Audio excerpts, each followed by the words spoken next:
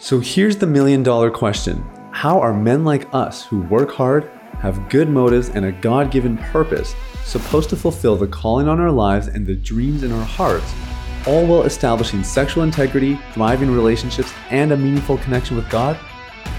That is the question, and this podcast will give you the answers. My name is Sathya Sam. Welcome to Unleash the Man Within.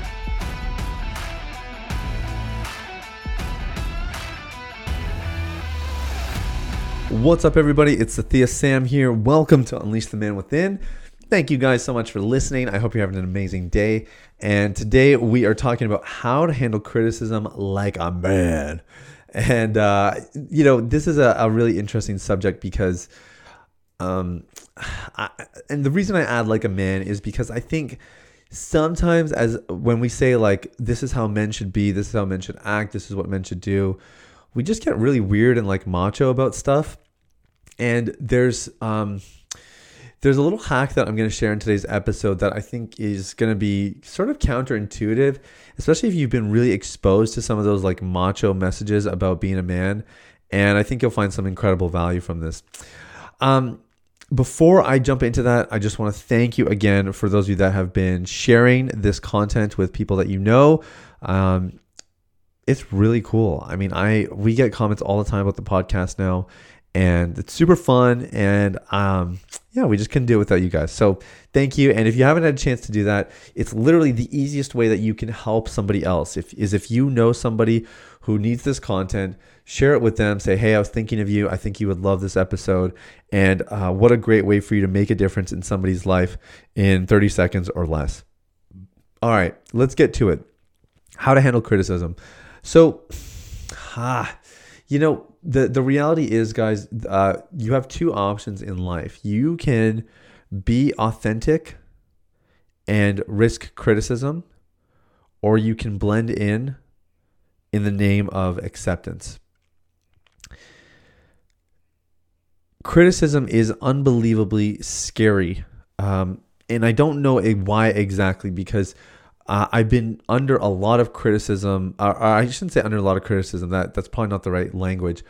I have experienced more criticism in the last 8 months than I have in my entire life.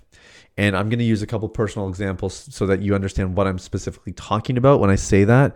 But the honest truth is that criticism is sort of this inevitability in life.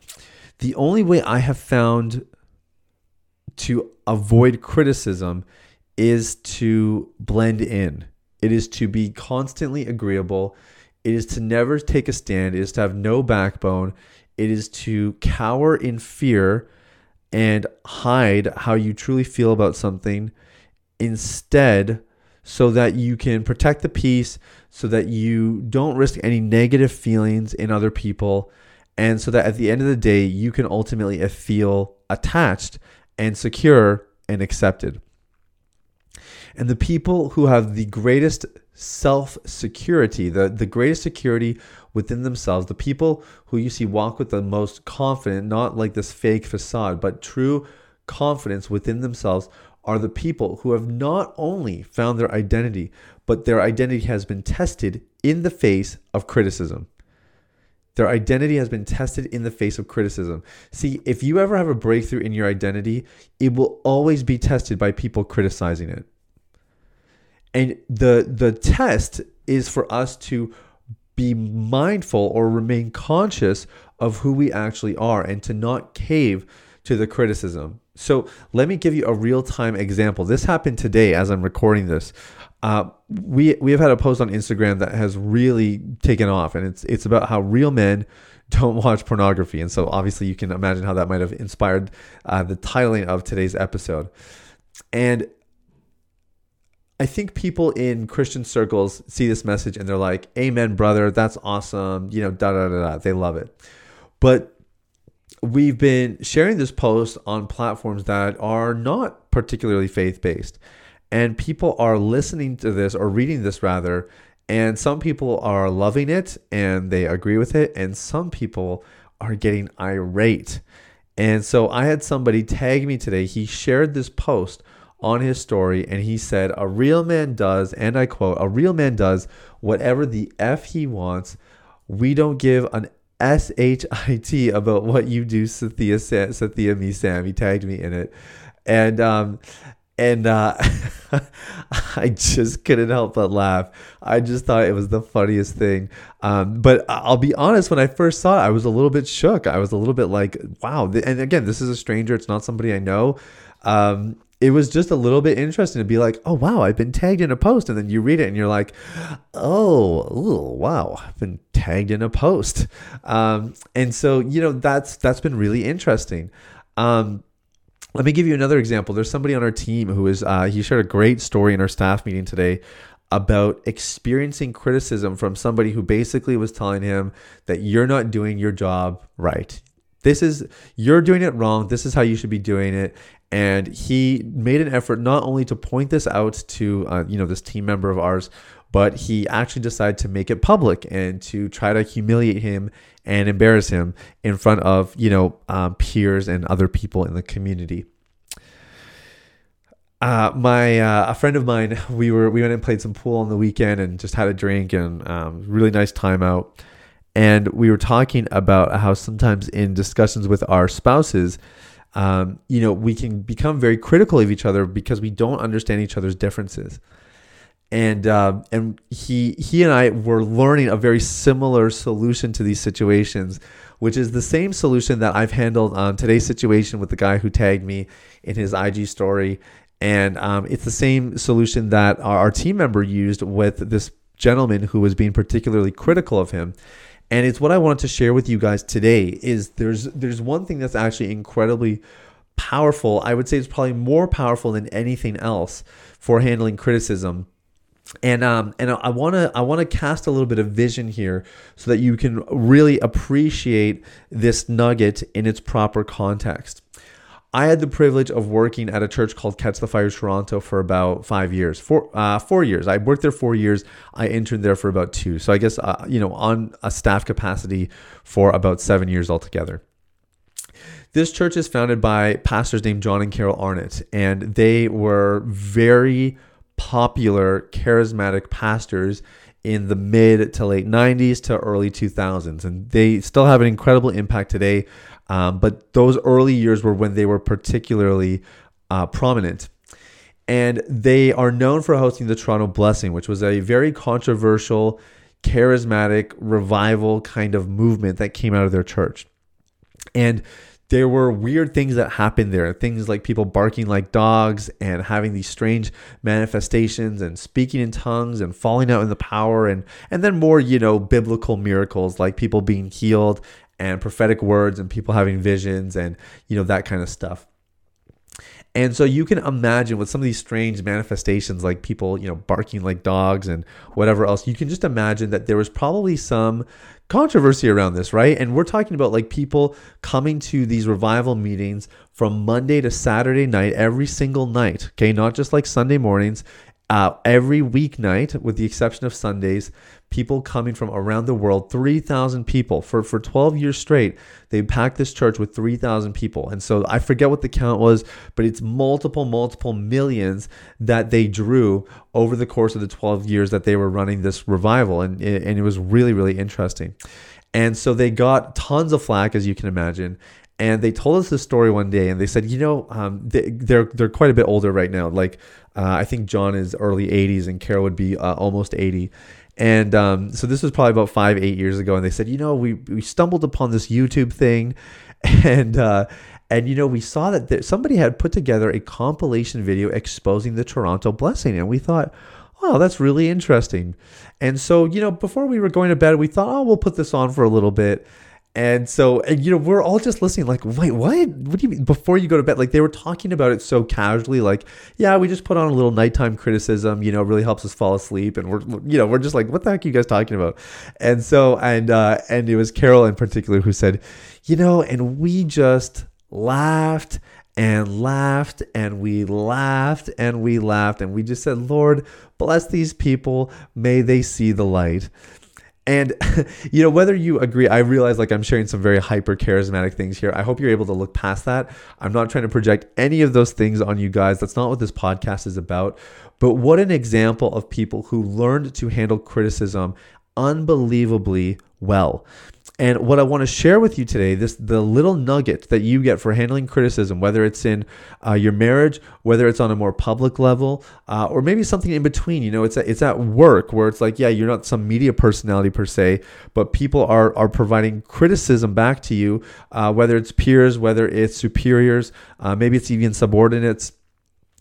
And the best thing you can do, if it's actually critical, okay, no, I'm not talking about constructive criticism. I'm talking about it's criticism. There's malice behind it. There's poor intent. They're trying to expose you. They're trying to accuse you. They're trying to bring you down. The best way to handle criticism, listen very, very carefully. The best way to handle criticism is one simple word. You ready for it? If you live by this word in the face of criticism, you will come out on top 9 times out of 10. Ready? It's the simple word. Disengagement. That's it. If you are experiencing criticism, if people are coming against you, disengage. That is all that is required of you.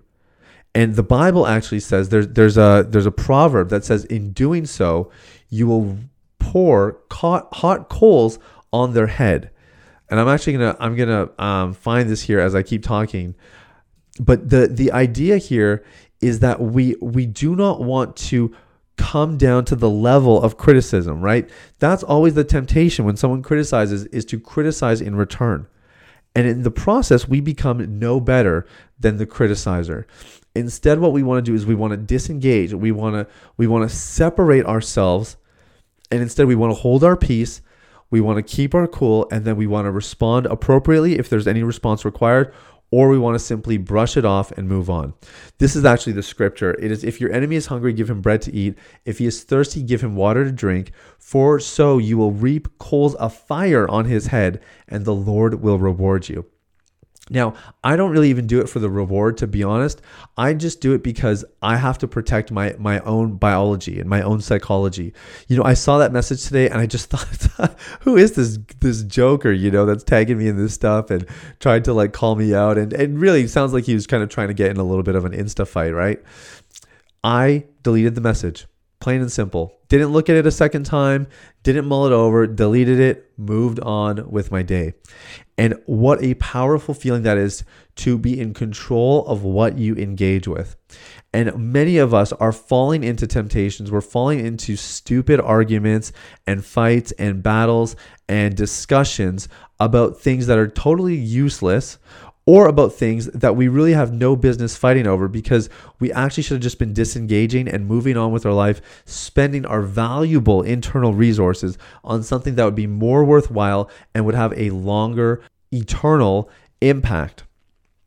So I want to encourage you, if you're facing some criticism in your life, the reason we're talking about this is because if we don't handle criticism well, it's going to lead us to relapses, right? We won't know how to cope. We'll feel distressed about it. We'll feel insecure about it.